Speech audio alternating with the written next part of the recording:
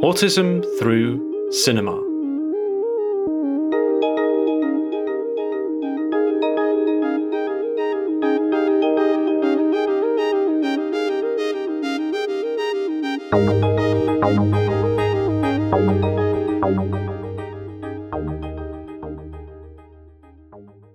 Welcome to the Autism Through Cinema podcast, investigating autistic presence and expression on screen.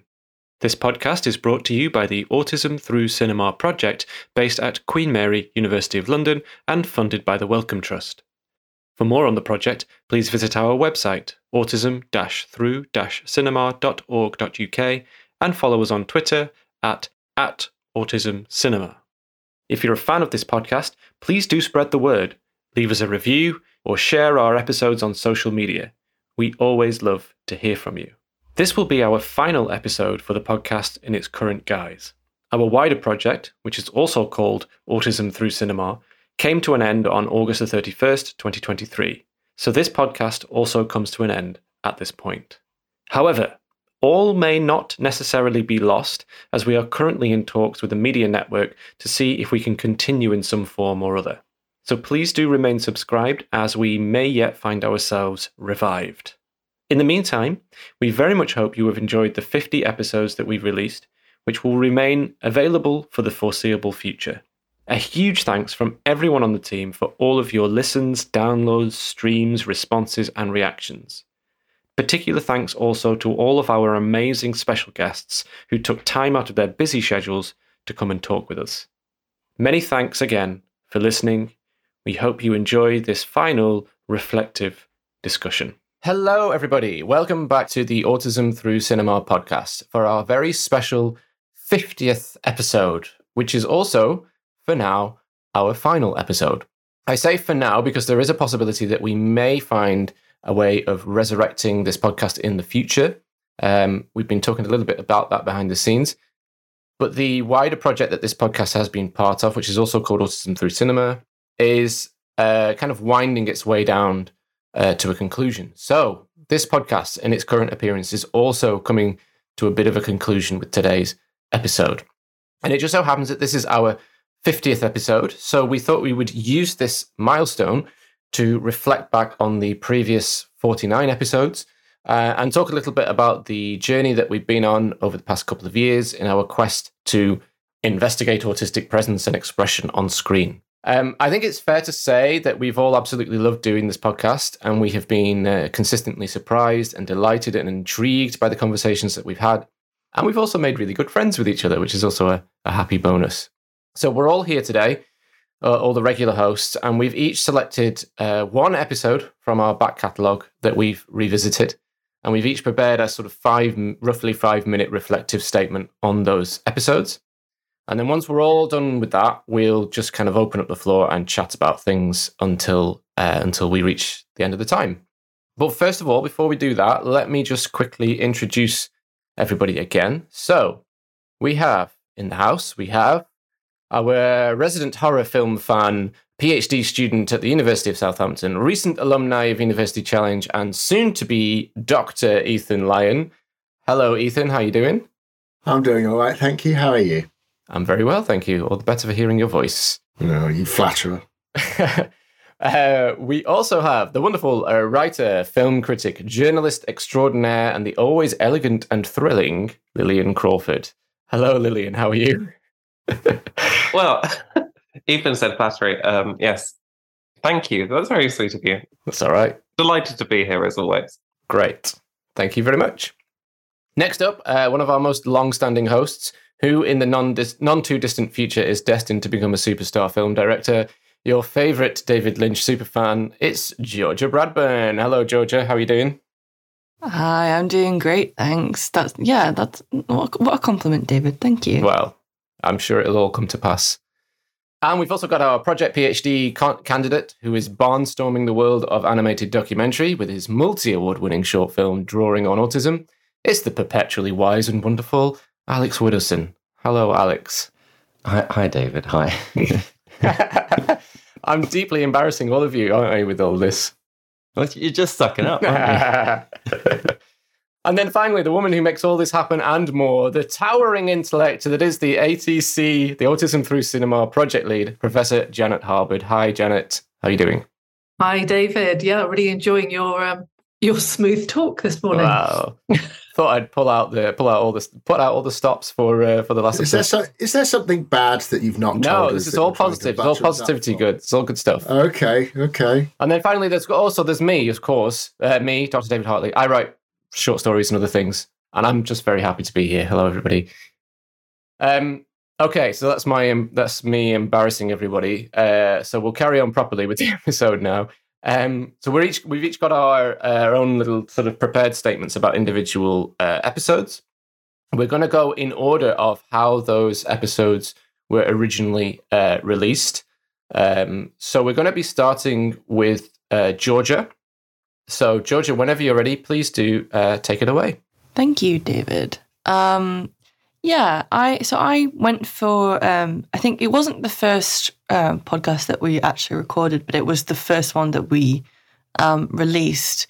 And I did this for a number of reasons. First of all, just because I thought it would be a nice thing to reflect on kind of the first thing that we made and so to sort of measure that progress. And also just because this was a film that I brought to the group and a lot of us had already seen it, but I personally said during the pandemic, when I was just going through a lot of films just to kind of deal with a lot of the stuff that was going on, this is one that I saw and I just remember thinking, this is something that has represented autism in a way that I haven't really seen in a lot of films, and I thought it would be interesting to discuss. So this is, I'm talking about Punch Drunk Love. So a lot of the time on the podcast, we talk about a lot of different facets and like a lot of aspects of how we talk about autism in film. There's the idea of how autism, a film can feel autistic, how the idea of being autistic comes through in the formal aspects of the film. And then also through the more like traditional way of looking at it in terms of character.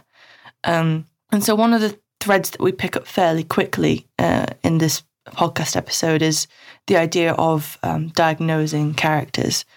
So Adam Sandler's character in the film is quite a socially awkward, kind of struggling in life, has a lot of kind of anger issues, that kind of thing, struggles to interact with people.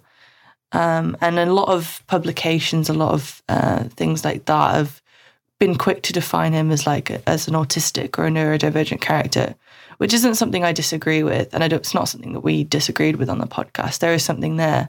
But it brings up this issue that we talked about of, is it okay if a character isn't defined as neurodivergent or autistic for us to put that label onto them? And I think it's really interesting because we also... I think David on the podcast brought up the idea of other characters in the film also potentially being neurodivergent. And so looking at how this film potentially uses the genre of a rom-com to sort of introduce the idea of neurodivergent people or autistic people kind of finding each other and reinventing that the framework of the rom-com in a way that reflects that experience. Yeah, it was quite an enjoyable experience listening back to it. I think it resonates with me as a film personally, just because, as I'd said before, I watched it at quite a difficult time for me, and then seeing a lot of my internal experiences of the world reflected formally is quite significant. There are moments in the film where the combination of like the soundtrack, which is quite off-putting. I remember the podcast, Alex, saying that your partner found it really difficult to watch the film because of the soundtrack. It's very anxiety-inducing, as is kind of the rest of the film.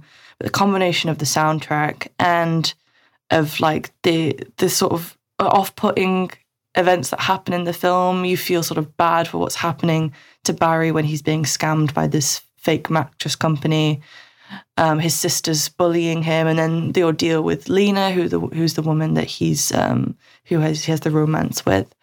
And then there's this scene where everything is just going wrong in this warehouse, and he's having all of these bad interactions in this office, and it just feels like everything is just crashing down. And it's this sort of cacophony of events and the combination of the really high contrast visuals with the sound that just makes it feel like you yourself are having kind of a meltdown. And that's something that I watched and felt that I resonated with, and we discussed that in the podcast. And it's good to get those sort of ideas out of my system. And I remember recording it and feeling like this is a really good space to discuss how film has the capability of reflecting that experience that we have. Bit of a jumbled summary of that episode, but overall, I look back at it quite fondly because it's one of the first ones that we did. It's a film that is quite special for me, and I hope that people also enjoyed listening to that episode. Thanks, Georgia. Yeah, no, I think that's super useful as a way of seeing, where we sort of began with our discussions, I suppose, for the podcast, and already starting to think about the diagnosing of on-screen characters, but also the depictions of things like meltdowns and so on and so forth. So, yeah, that's really useful. Thank you very much, Georgia. Okay, we'll park that for now, and we will move on to Ethan, who will be next. So, Ethan, take it away when you're ready. Continuing the theme of beginnings, I suppose, I have chosen the very first episode that I was on the podcast for. Now, I should say that this I don't think is the best episode I was a part of, but it's the most important for a number of reasons, not least because this was my introduction to the world of ATC, and I've had a long, long association with it ever since. So it is, of course, my episode on Cat People, which I appeared on, I think is maybe episode 6 or 7 as the first of the special guests, which was a very, very humbling honour to have. I believe my opportunity to come on the show came about thanks to the fact that I was a former student of Queen Mary, and I was in touch with a few members of the department, including Janet, and I was aware that such a project was taking place in relation to autism and cinema, and that was timing very nicely with my thesis work. This was during the pandemic, so I was sort of still working a little bit from home on my work. And having made the necessary introductions, I then asked if I could be on the podcast. Janet agreed, and I just sort of went from there, really. Listening to it back was a very unpleasant experience, not because it's a bad discussion. Actually, I think it's a very, very good discussion for reasons I'll get into a bit, but because it was, I think, only the second podcast I'd ever done. I think I'd done an episode of a podcast, I believe, with Lillian, actually, earlier in the year. But I was still very, very new. So listening to myself on the old headphones, which were a terrible cheap pair of £10 things which rustled and crackled whenever I moved, was incredibly uncomfortable. And I did not like sort of the hesitancy and sort of the nervousness that you can very clearly tell in my voice of somebody who knows his subject but has never been in this situation before, because it was my very first time meeting everybody. It was my first time meeting David and Alex and Georgia, and sort of trying to work out how to position myself within that sort of milieu. I do think, however, as the conversation goes on, it really stands up. And I think, as I was saying in the podcast, watching Cat People did make my thesis idea stand up. And the arguments I make in the podcast and the discussions we have still stand up. I think they're still really good ideas about this film, which ostensibly is about a woman who turns into a cat whenever she's sexually aroused. It works very well as a sort of a discussion of autism. And there was a case of, we were still talking about diagnosing characters in some respects, applying sort of understandings of neurodiversity to specific characters, in this case, Raina, the lead. But it's at the same time we're moving towards sort of discussions of thematics or discussions of sensation, which has, I think, defined more of our later episodes and has sort of, it shows at least one part of the shift towards sort of the model that we're doing now, which is a series of really exceptional and really, really fascinating episodes that I've had a real privilege to be a part of. After this episode, there was, I think, a few weeks of sort of pause. Everyone really liked the episode. Everyone was very happy with it, which I was very pleased about. And then I was invited back to do reflections on the Barbican series, which we were doing at the time. Well, the ATC was doing at the time. I really wasn't affiliated with it. And I did that with Georgia and David. And then it just sort of turned into, well, would you like to come on in a more permanent basis? Which was very surprising to me at the time. I think one of the reoccurring things, and I think everyone in the podcast will know this, but people outside won't know this, is I've been constantly surprised when anything sort of like very nice has come my way in relation to the podcast. So, I never expected it to be as big as it's got. I never expected to be pretty much a reoccurring host. I never expected to get the opportunities I've had from it, and I've had a number of wonderful opportunities, including speaking at the BFI. So I have been eternally grateful to ATC, not just because of the opportunities it's given me, which I've outlined, but also for the fact that I've met some really wonderful people who I feel very, very connected to and very close to. And also it's been an opportunity to bring a very, very dear friend into the fold as well. But that's something I think that said friend can discuss later. But yeah, the Cat People episode, if you do want to listen to it, I can only apologise for the quality of my microphone, but it's one that will always have a very special place in my heart. Thank you, Ethan. Oh, it's really lovely to hear, actually, and it's quite interesting to hear you reflect on your own feelings of nervousness from that first episode, and how that then kind of evolved and developed into what we have now. So that's really, really useful. And of course, we were always very glad to invite you back. We were very impressed when you came on that Cat People episode. So yeah, really interesting. Great. Thank you very much, Ethan. Next up on our list, we have Janet. So Janet, whenever you're ready. I'm ready.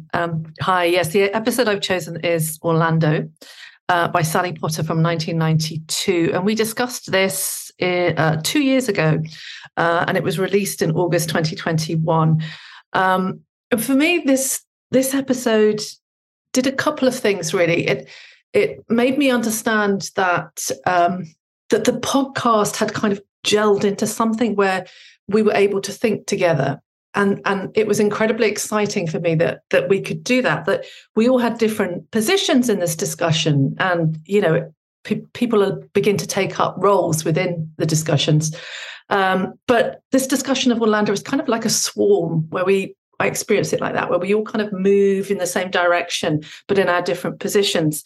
And it really was a discussion that seemed to have a lot of openness to it. We moved through discussions of class, race, gender, transgender, sexuality, and so forth. So the pitch of the film, which came from Georgia, it was Georgia's suggestion, in terms of it being a film that would lend itself to an autistic reading, was that it was a film that focused on the artificial and the camp in a film that was about the life of one person who changes gender but is always young. And the film takes place over the course of about 500 years, based on Virginia Woolf's modernist novel. And this idea of a film being focused on artifice is is kind of framed by Tilda Swinton's character Orlando, who addresses the camera and comments on the worlds through which they are traveling in this film. And so we had discussions of how the film kind of set these supposedly typical, neurotypical worlds in a different light in terms of showing us how bizarre, ridiculous, and sometimes cruel they could be.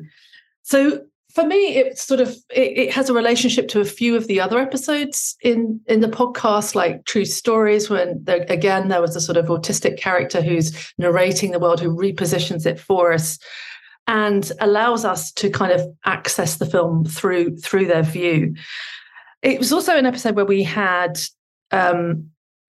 different forms of specialist knowledge came in. There's David's amazing interpretation and historical knowledge about the neuroqueer, and that really consolidated something for me about how autism and queerness historically go together, about how they've been subjected to the same questioning through medical and clinical frameworks, and also subject to conversion therapies. So that comes into our discussion. Also links to Jarman and history, and we had John James on this episode who made some fabulous contributions. Georgia talking about script and Sally Potter's take, and Alex, as ever, keeping it real with his position on what's autistic about this film. I'm not really getting it.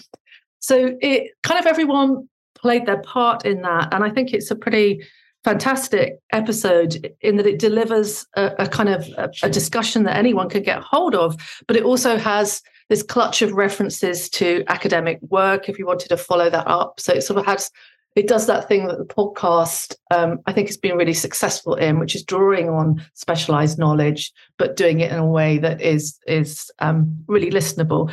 The last thing I want to say about it really is that there was a line that Georgia read from Sally Potter in this, which was that the film, when she was writing the film, Potter said that she understood it to be about impairment. And that has stayed with me. And I've never quite got to the bottom of what I think that is in the film, and whether Potter meant that she was writing about kind of the typical world of heterosexuality, of courtly life with its power and hierarchy, of fashion that impedes movement in these great long curly-toed shoes, those sorts of things. Was that the impairment? Is that where she was going with that comment? So it's also given me something that isn't exhausted in terms of the interpretation of the film. Thanks, Janet. That's great. It sort of sounds like that was kind of the period when we were really finding our feet with this podcast, where we were all contributing in our ways, but also sort of, I like that idea of us all sort of moving as a swarm together, but with our different opinions. Yeah, really good. Yeah, thank you very much. All right, next up it is Alex. Alex, whenever you're ready. Yeah, so I selected the 13th episode we released, and that was Asylum 1972, directed by Peter Robinson. This was not our typical selection in that firstly it was a documentary, and secondly it was sort of quite clearly had no references to autistic ways of being or presence in the surface of the film content. But I guess it had a very personal reason for selecting it, which was that the film's content was about supported, therapeutic communities set up by the Philadelphia Association in London, starting in the sort of early 60s and going on into the present day. And I'd been working with the Philadelphia Association in various capacities, and this is the sort of radical psychiatry organization set up by David Cooper and R.D. Laing. The reason it's a very personal choice is because I sort of chose this episode as an opportunity to out myself as someone with lived experience of psychosis. And I didn't quite, I was a bit disappointed I didn't actually quite mention schizoaffectivity in the episode, and I thought I had actually. But I think it came at a time in my life when I felt a lot of freedom on my master's, and then went into industry for a year or so and just felt suddenly quite self-policed as if I was being, it would be a dangerous thing for me to speak openly about my neurodivergence. And this was quite an early experience within my sort of role in the Autism Through Cinema project, where I took the opportunity to speak publicly about my experiences, which is quite significant for me and has become a stronger part of my own research on the project. Yeah, but I mean, the other sort of major theme within the episode is I seem to be this propagandist for the Philadelphia Association. And I do have very fond feelings about that organization, but I was quite struck by how much I was trying to convince everybody. But I mean, the sort of themes of the film are we get an introduction from Lang, who's this iconic, somewhat cult-like figure within the anti-psychiatry movement, particularly in the Anglophone world. And we are with Peter Robinson and his crew, or behind the camera, as they live in this sort of radical therapeutic community for 6 weeks. And this is an organization where they work as hard as they can for the trained psychiatrists and the residents to exist as equals in a living environment.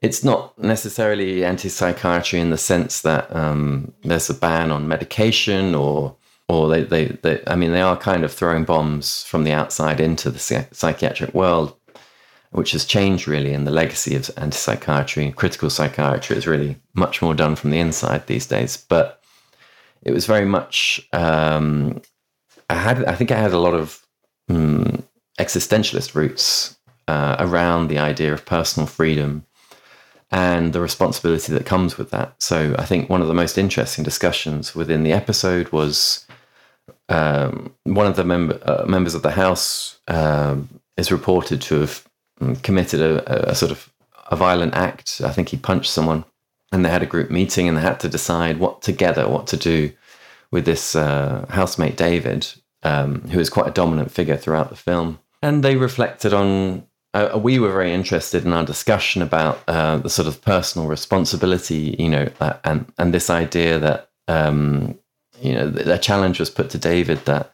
if he is responsible for his actions in this environment, then he must, live with the consequences. But if he doesn't feel like he can be responsible for himself, then it's not the place for him to live.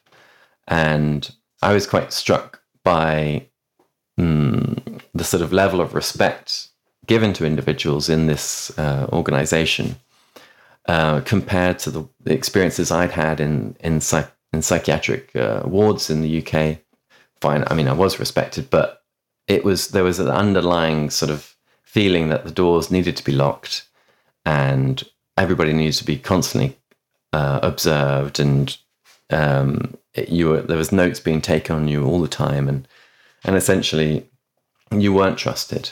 You were watched carefully, and maybe quite rightly at the time. I was not in my best state of affairs, but nonetheless, it was a totally different approach. And obviously, this has not very much to do with individual experiences of autism, but what I think it does have a strong theme connection to our podcast is the underlying ideological framework, the neurodiversity paradigm. They're subtly different in their legacy and intentions, but I think it's very clear that the sort of patients' rights movement, democratic psychiatry, anti-psychiatry, critical psychiatry, all work their way into some of the themes that we see now in the neurodiversity paradigm, particularly the idea of accepting difference and questioning norms.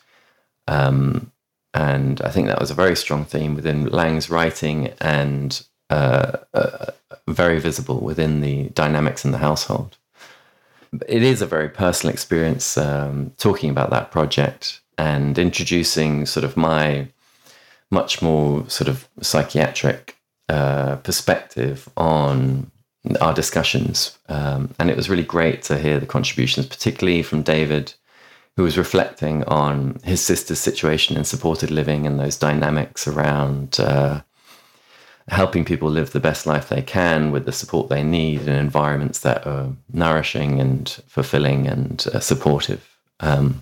it was a really great experience coming back to it. I was quite aware of how early it was in our podcast history and how much better we've got at it as well since then, which is the most positive spin I can put on my ums and ahs and vocal inflections. But still, yeah, it was quite a pleasure to go back and reflect on the project. So thank you. Lovely. Yeah, we have smoothed out the edges, I think, a little bit as we've gone along, but that's happens naturally. Yeah, that's really useful. Thank you, Alex. Yeah, and I agree that there has been multiple special moments within some of these recordings where we've been able to talk about our personal histories or personal experiences or family experiences, I suppose, in my case, in a situation which is kind of really safe and kind of supportive. So I think that's certainly one of the really useful elements of this podcast. So thank you for reflecting on that. And now we move to Lillian. So Lillian, whenever you're ready, please take it away.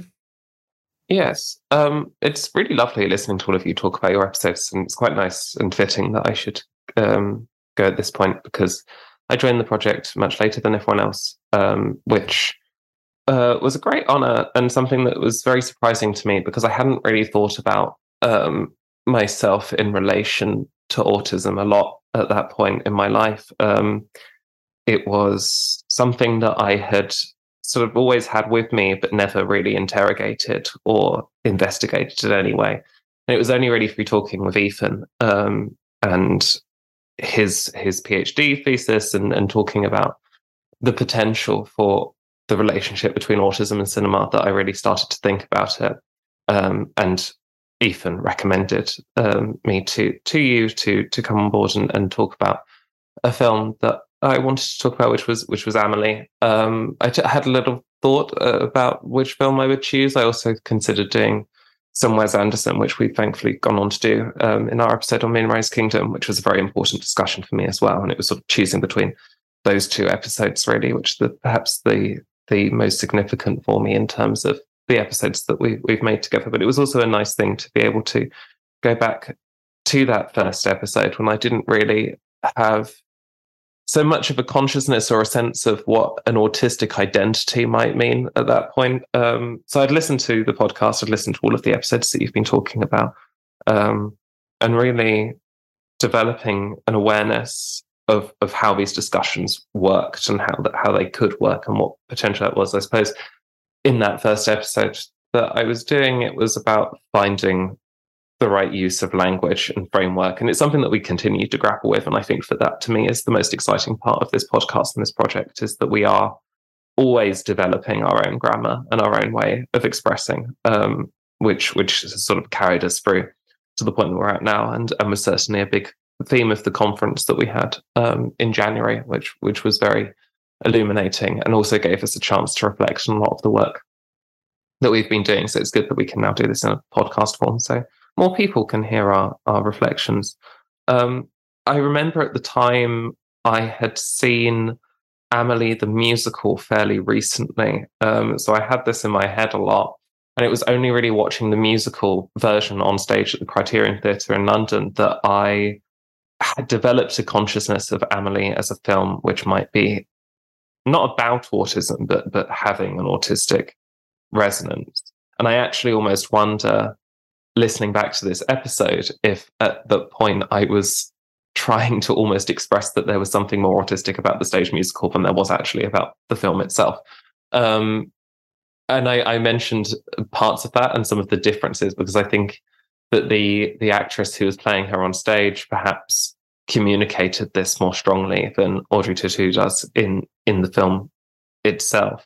But I was going through quite a difficult time in my life. I was still very much struggling with the symptoms and effects of complex PTSD at that point, which is less the case now, 2 years later.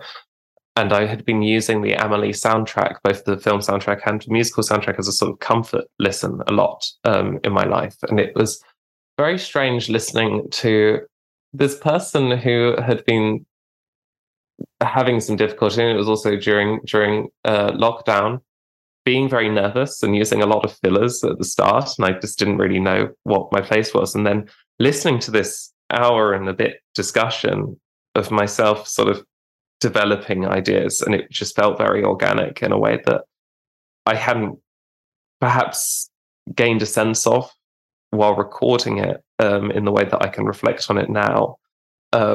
It's very strange experience listening to oneself, which we've all expressed, I think, is that it's not something I normally do. I don't listen back to the episodes. It's not something that I enjoy doing or want to do necessarily. So I did consider choosing to discuss one of the episodes that I hadn't featured on because I don't like listening to myself talking. But it was valuable, and it was interesting to reflect on that time in my life and in the world in general, and where we've developed since then. And Amelie is still a very special film.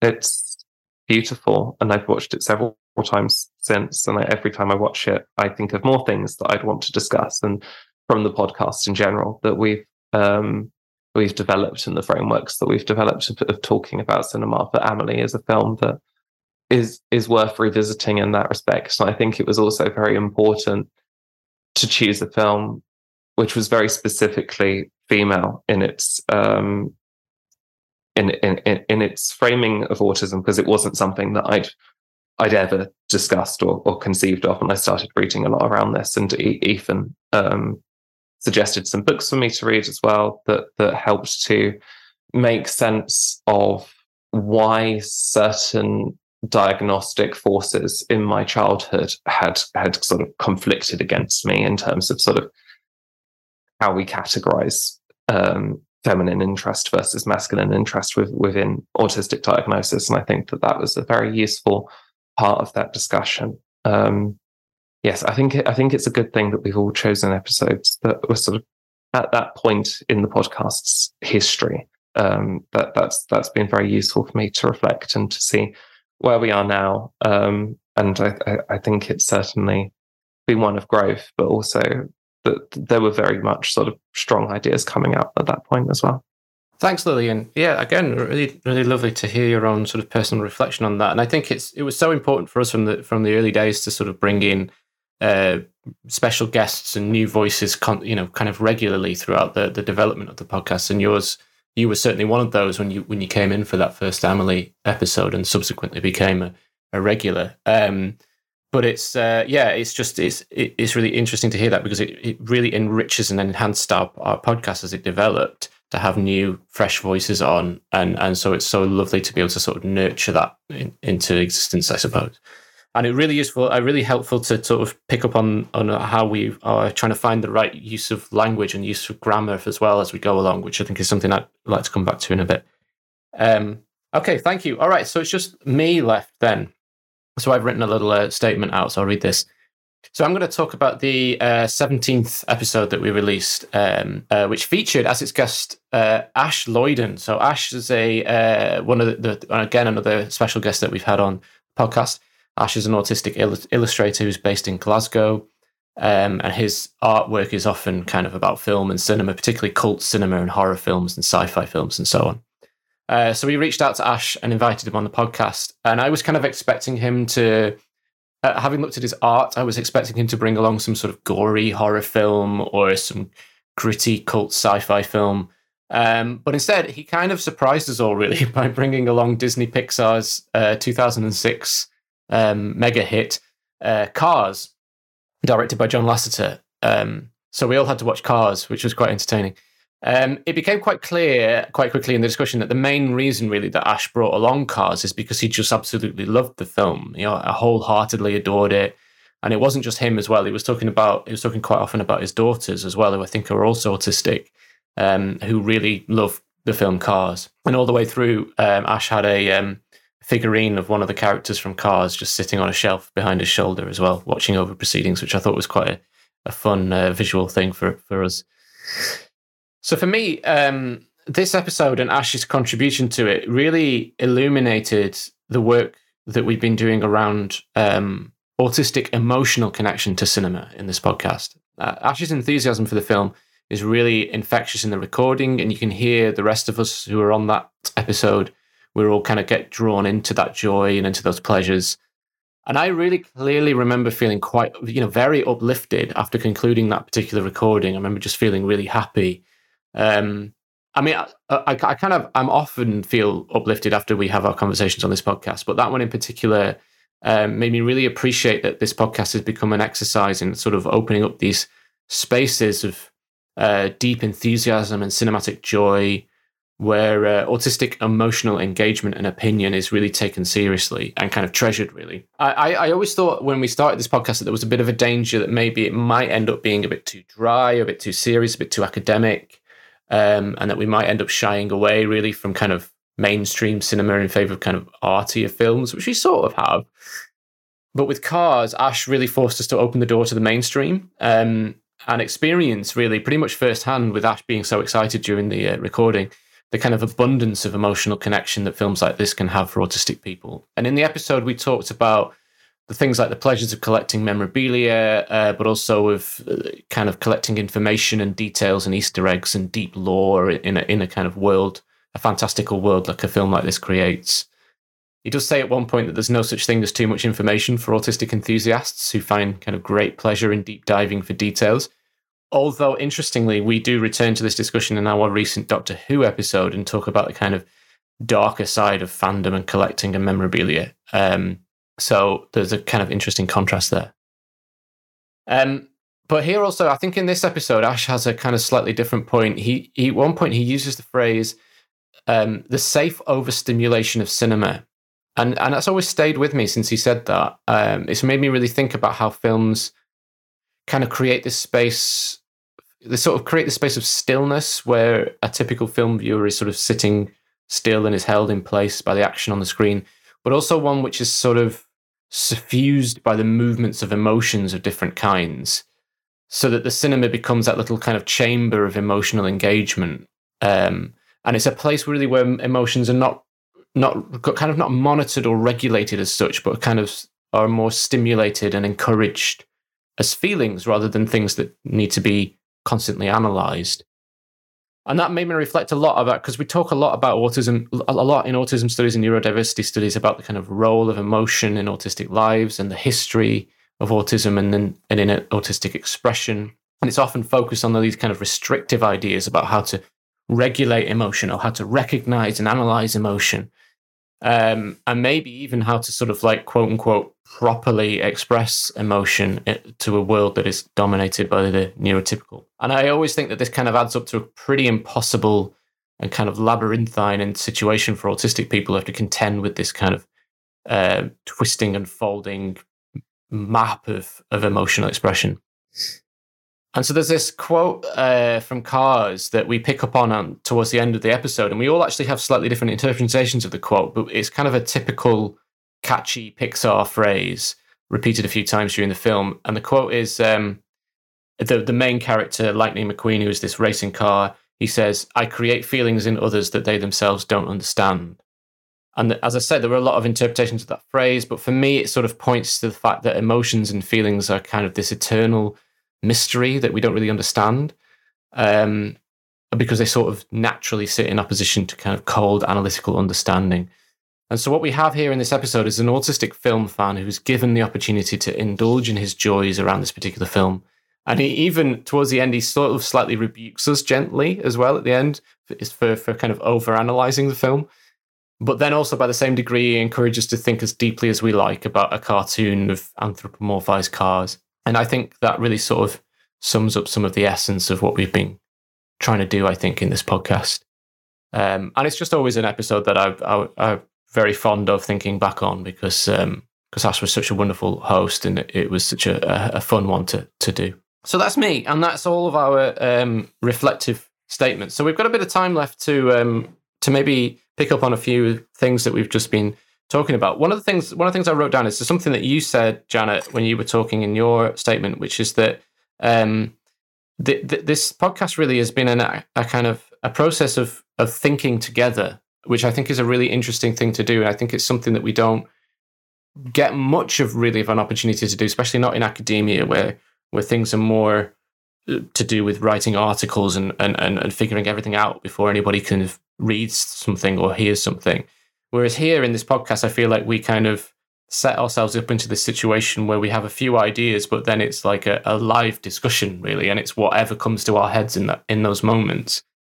And I think I just wanted to sort of put that out there, and see if anyone's got any other thoughts on that, about podcasting like this as a medium to think together in the moment, and really what's been the value of doing that. I think it's really interesting, that idea of thinking together, because in specifically a neurodivergent, or rather as we are, a neurodiverse contingent, because it's not something that I get much opportunity to do. It's very specific in that I almost feel, obviously there's an element of masking involved in any discussion or recording, but I almost can kind of feel myself unmask while I'm doing these discussions. And that's when I think that the most precise and interesting ideas often come from us, is when we just we get past that initial hesitancy and nervousness, which we all talked about, and suddenly we'll start flowing off and riffing.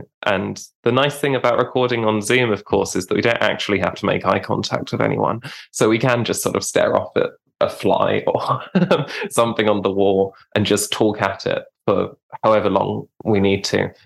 Within reason, of course. We have had some episodes that have gone on much too long.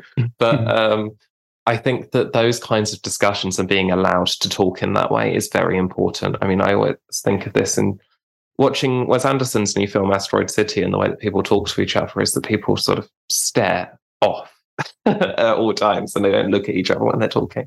And that's not a rudeness. That's not something, and it's something that we're all aware of, and we wouldn't be offended by if that was the case, because sometimes that can actually allow us to get at something that's very important. And as you say, it's a collective experience. It's one that we all have. And of course, since all of the episodes we've been discussing, there's been a hell of a lot more episodes and discussions that we've had, and we've all met each other in person. And I think that all of those experiences has led to those discussions becoming increasingly rich, which is why I like the fact that you started off by saying that this might not be the end, because it would be a real tragedy if, just as we're all sort of hitting our stride together, that was to come to an end. But yes, it's interesting to frame that within the academic context that you were talking about as well, because we all have backgrounds in that area, and it can feel isolating, whereas this feels to me like a sense of community, and one that I hope that our listeners also participate in. I don't know if anyone wants to talk about that relationship and what it's like sort of having these discussions and how we're conceiving of how they're being received. I mean, that sense of community that we'd built over these Zoom discussions just seamlessly slipped into the conference and the sort of drinks we went to afterwards. I couldn't believe how much of a sort of existing sort of friendship all of us had in this group dynamic, even though lots of us had never been in the room together before. That was wonderful. I'd like to mention one of my great joys that happened during this sort of podcast project, which is when unfortunately I couldn't attend one of the recordings, but the idea was my idea. So I stumbled across this meme online, a sort of parody Guardian article about the new The Batman film. And I've looked up the post, and it basically said how the Batman's Riddler perpetuates harmful stereotypes about autism by Angela Grieger. As the CEO of Autism Speaks, I spent my life fighting against the destigmatization of autism, or fighting for the destigmatization of autism. Paul Dano's Riddler reinforces harmful stereotypes about men living on the spectrum. And I just could not believe the subtlety in in-jokes layered upon layer of this post, which is basically showing the chair of Autism Speaks not just being cat-candid, but inventing new harmful stereotypes as they try and defend this autistic community they so-called are sort of prepared to support. I mean, perhaps we don't need to go into much detail, but let's say we're all a little bit suspicious or extremely suspicious of Autism Speaks. And it was just so nice to send off this opening statement, this provocation that really challenged us and the podcast. In what way are we inventing new tropes, stereotypes, ones that could have problematic connotations for the future of the representation of autism by, saying Adam Sandler in Punch Drunk Love is autistic, or any of the other sort of diagnostic projections that we've proposed during our series. And it was just, I loved it. It was a sunny day. I went to the park, put on the podcast, sat on a bench and just listened to you guys hash it out in my absence. It was such a pleasure. That's good. But also, you must have taken some pleasure in forcing us to go and see the 3-hour Batman film. It was a wonderful episode. But it's interesting, sort of, David, you talking about the Cars episode, when it's a film that you just can't really conceive of as being related to autism. And it was really helpful to have that statement because that was the point, I suppose. And I know that Janet said earlier about sort of your ability to just sort of step back and go, is this actually autistic? Why are we framing it as autistic? Which I think that perhaps the rest of us all sort of see it as a challenge to make everything autistic. I don't know. Whereas sometimes it's actually okay to just admit that it's not. And the Batman was certainly one that really pushed us to think about it in those ways. And I think you're right that it led to a really, really rich and fascinating discussion. And of course, John James was on that episode and said some really, really wonderful things during that discussion. Building on the community element, I think something that has sort of really emerged for me is how those sort of challenges have pushed us. Well, it's pushed me as a scholar, I think, and forgive me for making this all about myself ever so briefly, but it's been a way, I think, for me to refine my understanding, to challenge perhaps certain fallacies I've had about the easiness, I think, of making everything autistic as well, which I think is something that's come up a number of times. But also, I think, on a more pressing note, coming up with what could be described as an autistic aesthetic, if there is such a thing.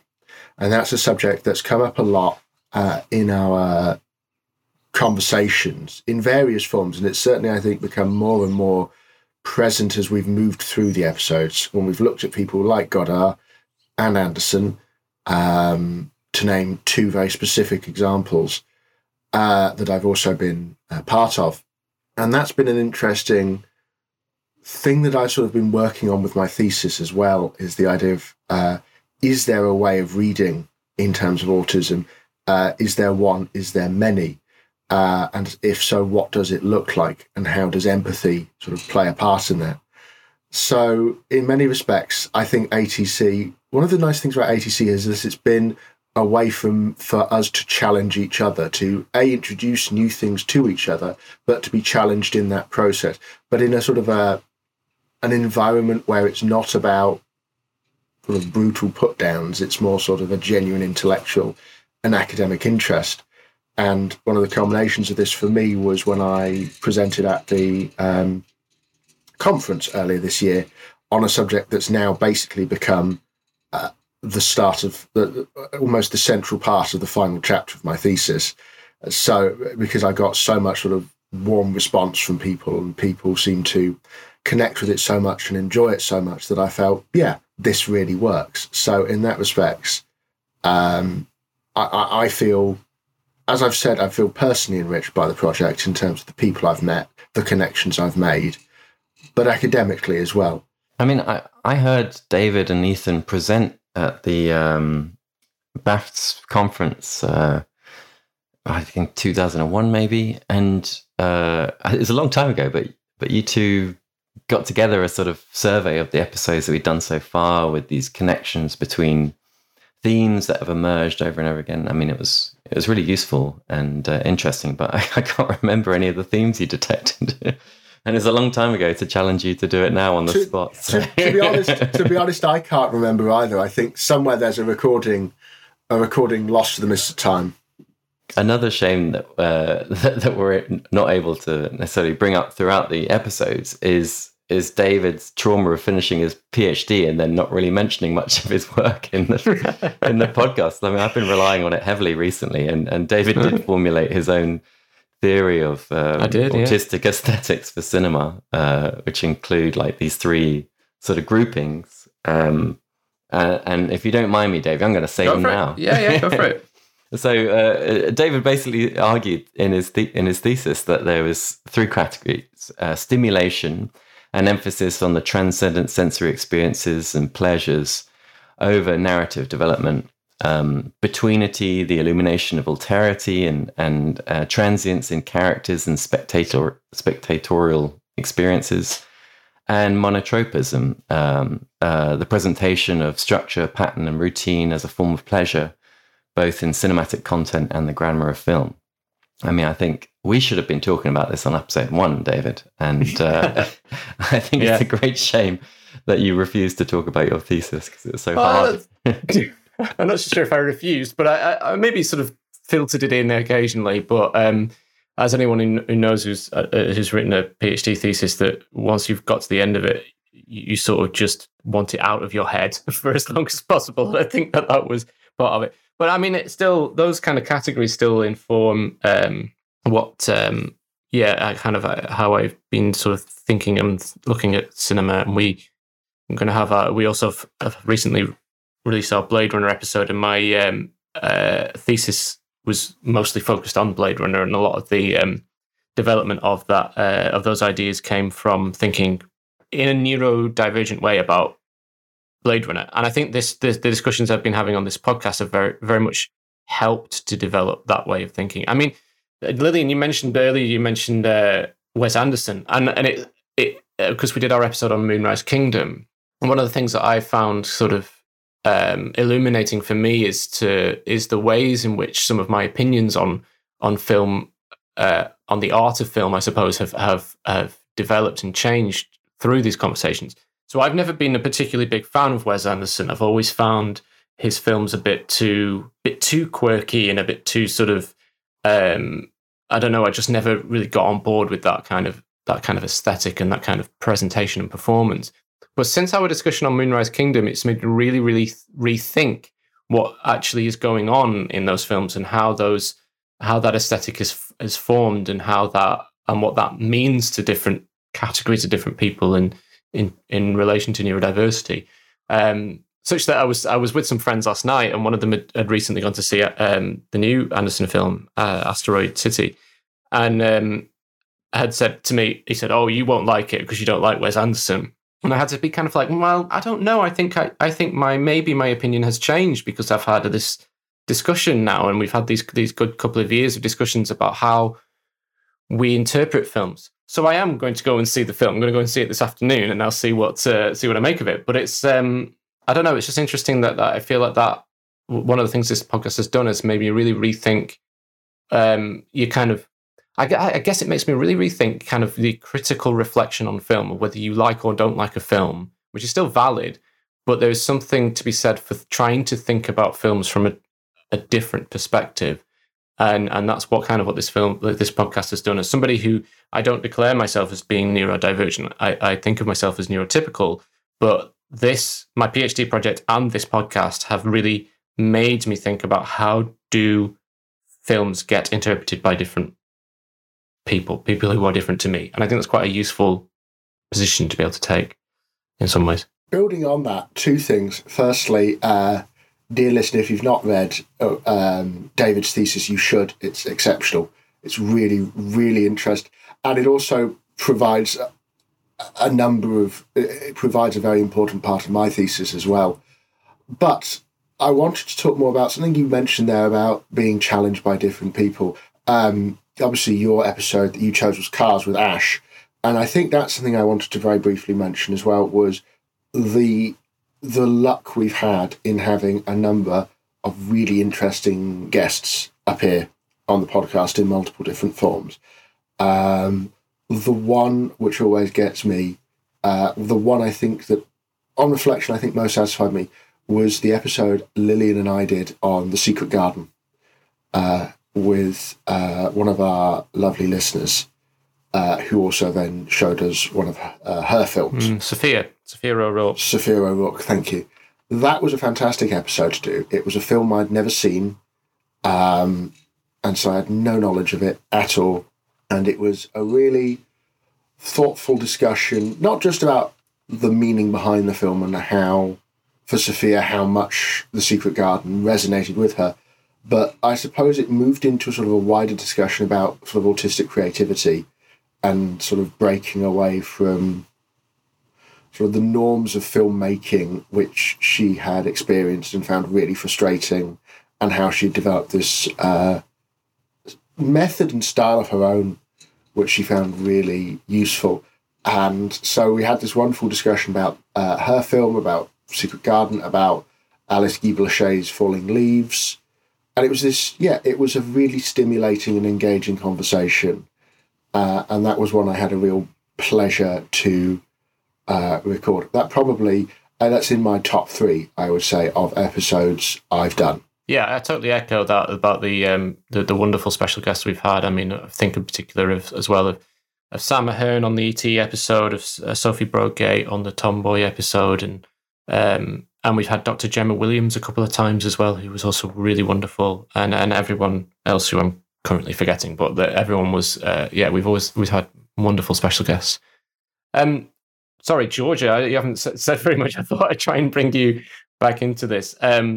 But I mean, one of the other things that sprung to mind as well was when we had our conference, we screened Mulholland Drive as one of the films. It's part of the Autism Through Cinema conference, the screening series at the Barbican. And you did that wonderful introduction to the film. And I remember at the time there was a Guardian article about covering the screening series, and one of it was a very positive article, but one of the questions they said was like, what does Mulholland Drive have to do with autism? And it was that kind of like, why are we thinking about this film? And I think one of the really valuable things about this podcast is that we haven't just focused on autism films. We've got this whole catalogue of new canon, I suppose, of films that we can think about in an autistic way. And I think you bringing along Eraserhead in one of our early episodes was one of the moments for me where I was like, oh yes, we're not just going to do Rain Man, etc. here. We're going to do films that have some kind of autistic importance that perhaps people have never thought about in terms of autism before. I don't know. If you have any thoughts on that or anything else? I think when I recommend this podcast to other people, a lot of questions I get asked are regarding like, how does it work? How is it a good thing to try and talk about every single film from the point of view of autism? Is that helpful? Does it apply to everything? Could it be problematic to try and sort of force that label onto a film that has nothing to do with it? And I just think that's not really what we're doing. And I think we've covered this a lot already, but it's the idea, like David said, of being able to look at something in a different way and from a different perspective. You know, I'm with David. I've never particularly resonated with Wes Anderson films. They've never really quite stuck with me or resonated with me. But, you know, talking to Lillian about how they resonate with her, all our experiences of our own neurodivergence is different. You know, we don't have the same, diagnostic criteria. We don't have that same experience of life. So it's always going to be quite different. And when I brought on Eraserhead, and I brought on Eraserhead in one of David Lynch's short films, which is a film that's greatly impacted me personally in my filmmaking. Because when I came to the films of David Lynch when I was a bit younger, it was this sort of visceral reaction of I see my sensory experience of the world reflected visually and through sound and through performance sometimes as well. And that Lynch is able to somehow inexplicably draw together these elements to form an experience that is unique, but is something that I never really see reflected. This portrayal of anxiety often in his films like Mulholland Drive and Eraserhead especially. It's something that fascinates me because it's not really pleasant to watch or experience, but there's this catharsis in seeing it represented. And it's also is significant that I think on that episode, when I've brought films to the podcast before, it happened with Orlando as well. Alex's first comment was like, I don't know how autistic this is. And I'm like, yeah, that's interesting because, it doesn't necessarily, that's not the dominant reading of the film. That's not what the film is about.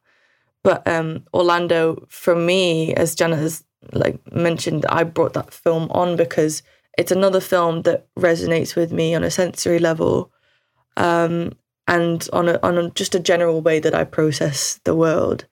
I think it's important to accommodate for that, individual perspectives of people. Even when Sophie Broadgate brought Tomboy to the podcast, Tomboy is a film that I've seen before and I've loved, but I, never even had thought of it in terms of autism, and listening to her talk about it sort of made me think really differently about the film and the sort of wealth of perspectives it can bring once you sort of think outside of your own experience and your own framework of thinking. So yeah, I think one of the most valuable things I think I've gotten from this podcast is that ability to see beyond that, because when I joined this project, that was very much the goal, is to sort of introduce these different perspectives and sort of challenge the way that cinema is read. But it's challenged me as well. And I think that's a really good thing. And it's something that I take into watching films now and talking to other people about films. Right. Yeah, I'm just thinking about the challenges that you're mentioning there, Georgia. And I'm thinking about Lillian's point about language and developing our own grammar and modes of expression. And I wonder if we might talk a little bit about the kind of awkwardness of that. Has there been an awkwardness at all on the podcast? Have we found it difficult to express certain things? Have there been things that we're not talking about, or we're talking about in ways that we might express differently now to how we might have expressed in the past? I'm not sure. It just seems a question that might be worth asking. Or is it that we're thinking about the podcast as a kind of an intervention in, a part of a discussion about what language we can use to describe neurodiversity, to describe its intersection with race, with queerness, and so forth? Is that how we also want to think about it? I mean, it seems to me that the podcast has been about exploring, rather in a culture in which opinion has been dominant, particularly sort of shorthand opinion online, that we find often is unhelpful in helping us think about things. So I'm just wondering if anyone's got any thoughts about how we've approached things that might have been difficult in this time. I mean, I found it quite difficult reading, being tasked in my PhD to read a lot of the literature on the neurodiversity paradigm, and then taking in all of these sort of linguistic rules around person-first language versus identity-first language, and just generally, I even got myself into trouble at the beginning of my research, presenting at a conference and accidentally referring to ASD as opposed to ASC. The disorder being the othering sort of language of autistic difference, and I just hadn't thought about it enough by that point. But then we're all on a different journey. Lillian mentioned that much of her work on this topic started around the time of joining the podcast, and other guests that have come on. They've all on a different pace on this journey of learning and this sort of emancipatory literature, being exposed to it gradually. And I think we've tapped into one of the biggest problems within the neurodiversity movement, which is, a lot of it is driven by places like Twitter, and where you have to sort of curtly express an opinion, and it's very easy to pile on and sort of police language, tell people off for saying the wrong phrasing, in lots of the discussions I've had in the filmmaking processes, I've discovered that, yes, there are people with very, very strong positions on this, but the majority only really care about the sentiments of people trying to show interest in autistic perspectives and support the movement more broadly. And I've really mellowed personally, and whether or not I get annoyed if someone describes an individual as diverse, neurodiverse, or whether or not you sort of use both autistic person or person with autism. I mean, at first it felt a lot like a dog whistle, and later I realized it was more of a sort of fumble or whatever. I mean, I don't think it's the sort of clear indicator of allegiance that it felt like when I first started working in this area. So yeah, I mean, I think it's good to be a bit more mellow about these things, forgiving, and not expect everybody to have read the same books as you. But at the same time, there's a reason these ideas have been generated. It is really important not to position autism outside of the self as this sort of invading force that's taken over the true human. I mean, that's just all those language choices, those preferences put forward in the neurodiversity paradigm and movement are important. It's just, I don't want to tell anyone off, even though I do sometimes do that. I shouldn't though. Sorry to jump in again, but building on that, one of the interesting things is listening back to my podcast, I realized how hesitant I am. There's a lot of me guarding my comments and sort of like trying to put as much distance between me and the point as possible to give myself as much room if someone doesn't like it. But this is for the Cat People episode. And the big thing I think I listen back to it is I just sound like a prat, and I wish I'd been a little bit more comfortable. I think it's something I've developed, is a little bit more comfortable in my skin. And to be honest, I think sometimes the challenges are always a little tricky for me to pass when they're sort of being recorded. But at the same time, it's also really useful because it at least allows me to clarify my thoughts and at least like get to some point where I can say what I want to. And I'd like to think that in the last few podcasts, I've been a lot more clear about my expression. Certainly, I've noticed this on other podcasts I've done, that I've been a much more clear and direct individual.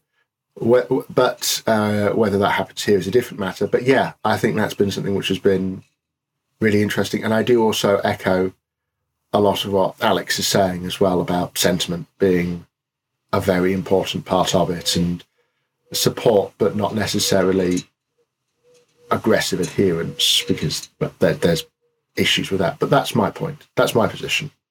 I do think I'll come to you in a second, Lillian, but like I do think it's also there is real value in the fact that we're not always really slick and that we're not always like really perfect. I think some podcasts I listen to, people, it always does end up feeling a little bit artificial if everyone is really on it perfect all the time and they've edited it to death and so on and so forth. And I think there's a value and richness in hearing us and our way through our thoughts and struggle a little bit with what we're trying to think, because that is part of the experience of having a mind. And I think that the neurodiversity paradigm shows us that. And I think that's something that's there about that being quite a useful thing. So I've stopped worrying so much about maybe not fully making sense, or not trying to, not quite getting my full point across, because it's a kind of natural process of how a mind works, I suppose, a very profound way of saying it.